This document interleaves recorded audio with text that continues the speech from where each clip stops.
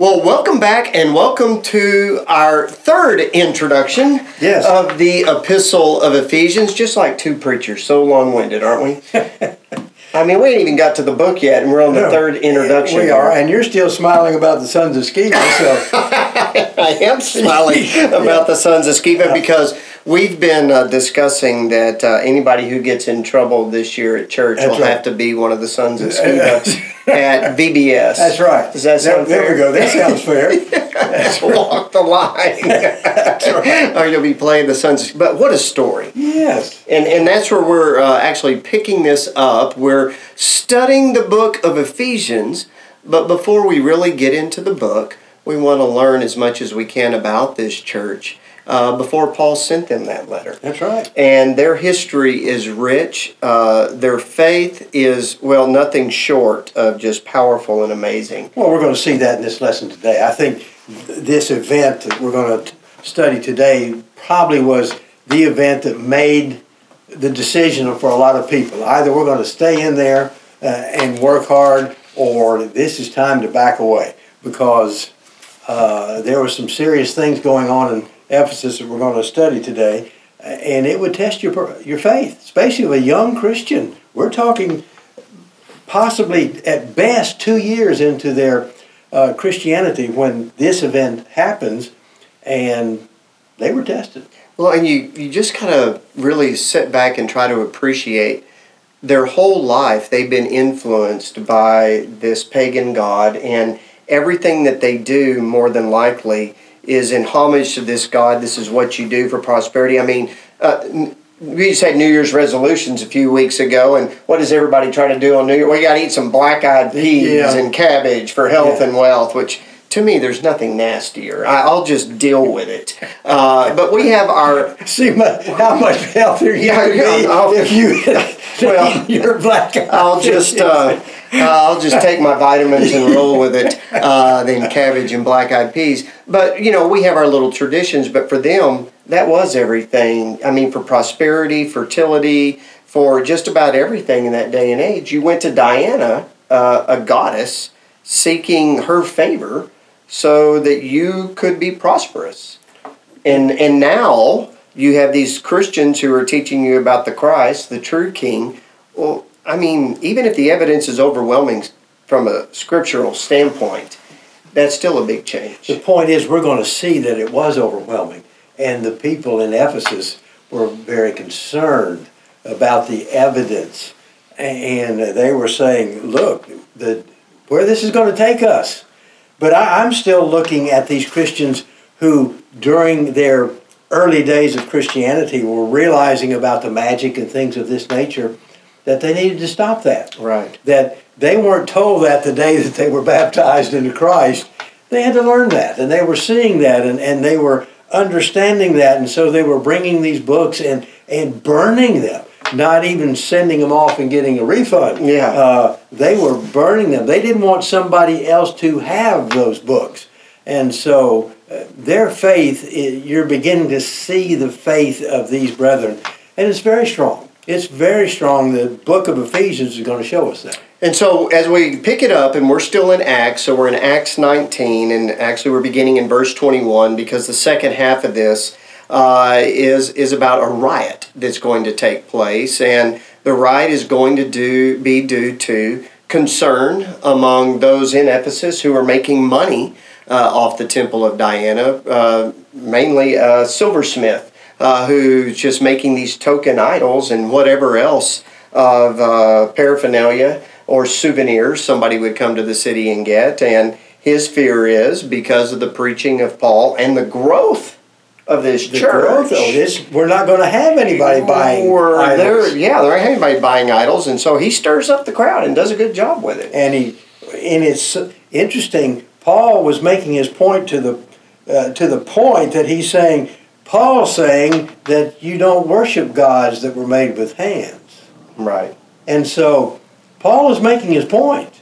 It's not a misunderstood point on these guys' part. They fully understand what Paul is saying, that these things that we're handing out that you're buying from us, that are so important to you, your idol that you take home and you can worship that idol at home, means nothing.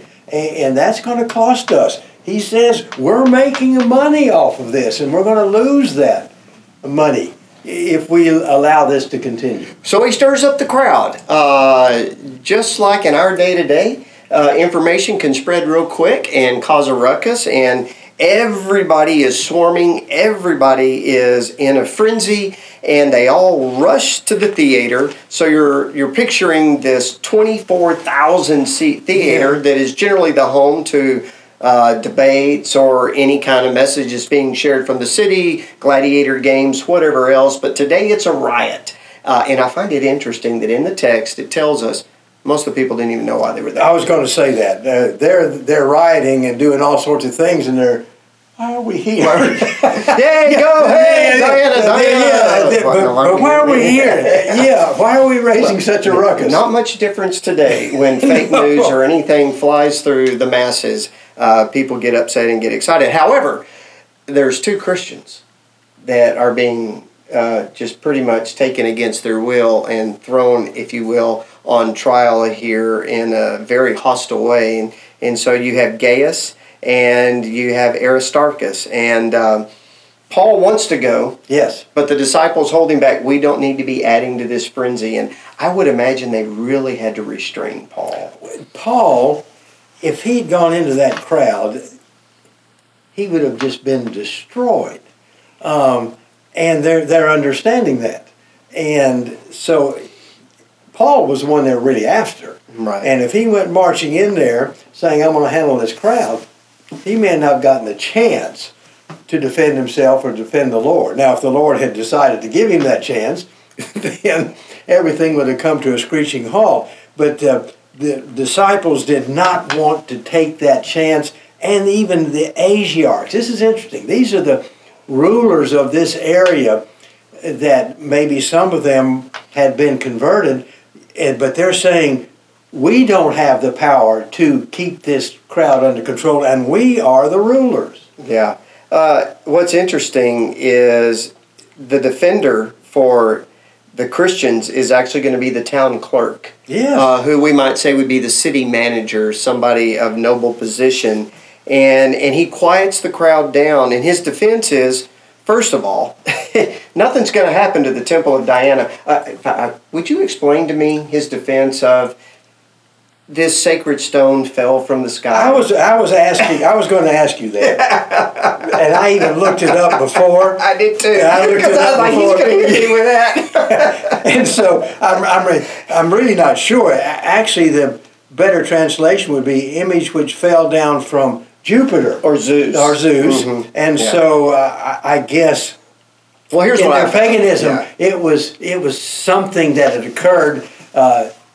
Diana was considered a daughter of Zeus. Right. Now, I'm not sure about that relationship with her or Artemis and Jupiter, but it seems to have been something that had been cast down. And what's so funny to me is we ought to understand this today. These are undeniable facts. Right. That's something that obviously did not happen is an undeniable fact. Well, and part of it too was, from what I was reading, is possibly there was a stone, an image that had maybe an image that looked a little about Artemis, and it had survived so many destructions and fires from that temple that, it became an object of worship. And it is interesting that here's the town clerk. All right, folks, this is undeniable. Yeah. This came from Zeus. This came from Jupiter. Right. So and nothing's going to happen to Diana, so y'all need to let it go. Yeah. But also, we don't want to stir up the Romans and have the Romans coming in here and bringing their marching orders and saying, settle down. You don't want that. You want to harm your business, make Rome come in here. Yeah, that's right. Because y'all can't knock it off, and they'll shut us down. And so, but in essence, he causes the people to calm down. Now, it is also interesting to note that he defends the Christians from the standpoint they're not blaspheming. They were blaspheming. That's the whole point. Yeah. They were saying she didn't exist. It's a nonsense. That would be blasphemy. Yeah. And I don't know what he would then consider to be blasphemy against Diana. Well, I wonder if it's like this. If the Christians were doing any teaching or sharing their thoughts, it would have been in their assembly. They weren't picketing and standing outside the temple causing a ruckus. It's like Paul encourages all of us, as much as it depends upon you, live at peace with all men. Yes. Your goal is to convert, not to just challenge at will. And I think the town clerk could see, well, the Christians were peaceful. Peaceful is probably a better term to use. And he says robbers of temples.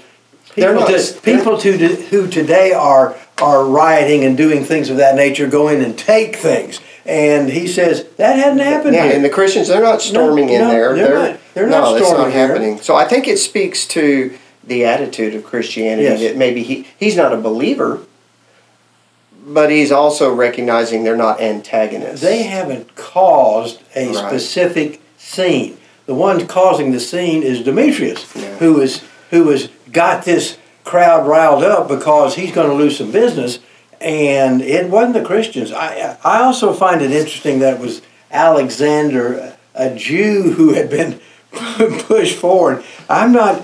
If he were a Christian, I think Luke would have told us that. So I'm not sure why the Jews were trying to quiet this down, except they figured if something were to happen to the Christians, they were going to be swept out of this thing as well. Yeah. And so maybe the Jew was coming forward. We're having nothing to do with this. Not our fight. It's not we our don't fight, have in this fight because Alexander really doesn't put himself out there. That's right. So he wasn't even given a chance. But imagine what it was like for those 2 hours for these two men to be on display, the fear that was probably in their heart. But I believe, and you made this point, I think this strengthened the resolve of Christians and probably led to the growth of Christianity by the way they saw how the brethren handled it. In Jerusalem, when there was a scene or something happened adversely, what do we see in the next few verses? We grew. These sort of events seem to stimulate people to even teach more, and people who are receiving it understanding this must be special. Look at the resolve of these brethren. You had a whole city that was marching against them, and they're still worshiping their God. They're still ready to defend what their religion is. I think this really strengthened their resolve. And now we move from chapter 19, and Paul decides to leave. He'd been wanting to leave. The Spirit had been calling him to leave, but now he's deciding to leave. He sees the growth and the strength of the brethren there, and so he leaves. And then he's going to come back. And so he'll come back in verse 17 of chapter 20, and this is his emotional reunion, but also probably his emotional salutation, if you will, in face-to-face contact with the leaders of that church and the elders. And this is very moving. This is an extremely moving event, and I want us to pay particular attention to Paul. He thought this was going to be his last time. So he had been forewarned by the Holy Spirit that something was going to happen to him in Jerusalem. Mm-hmm. And yet he still wanted to go to be there on Pentecost, to be there with the brethren. And so his resolve was to go. Yet the Holy Spirit has been saying, you're going to be in irons and chains if you go back to Jerusalem. Right. But he did. He went. But he's saying to them, I likely am not going to see you anymore. And so I want to get my point across to you, you elders, the thing I want you to remember about me and about my teaching. And so they actually meet on location, not in Ephesus, but on Paul's journey. And so he sends for the elders, and the elders come to him. And I have the message that he shares with them divided into 4 parts.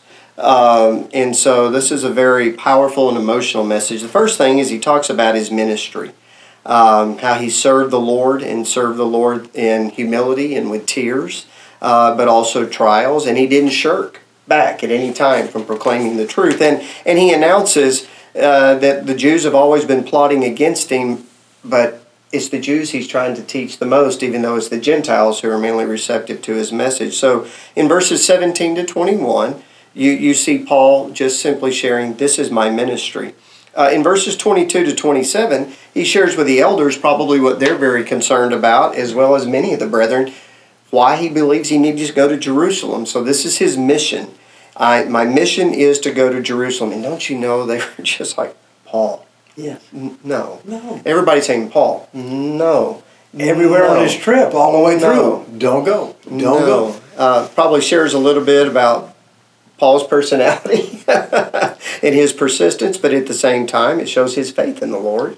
Not only his faith, he had a mission. Yeah. He had the contribution from all of these Gentiles to take with him back to Jerusalem, and he was going to do that. He had committed himself. He had committed himself to do that. And gentlemen, all of this contraband that I have here that you have gathered together here in Macedonia and in Greece, look, I'm taking this back to Jerusalem. This is my work, and I'm going to go. Verse 24 of Acts 19, Paul says, "But I do not account my life of any value, nor as precious to myself, if only I may finish my course and the ministry that I've received from the Lord Jesus, to testify to the gospel of the grace of God."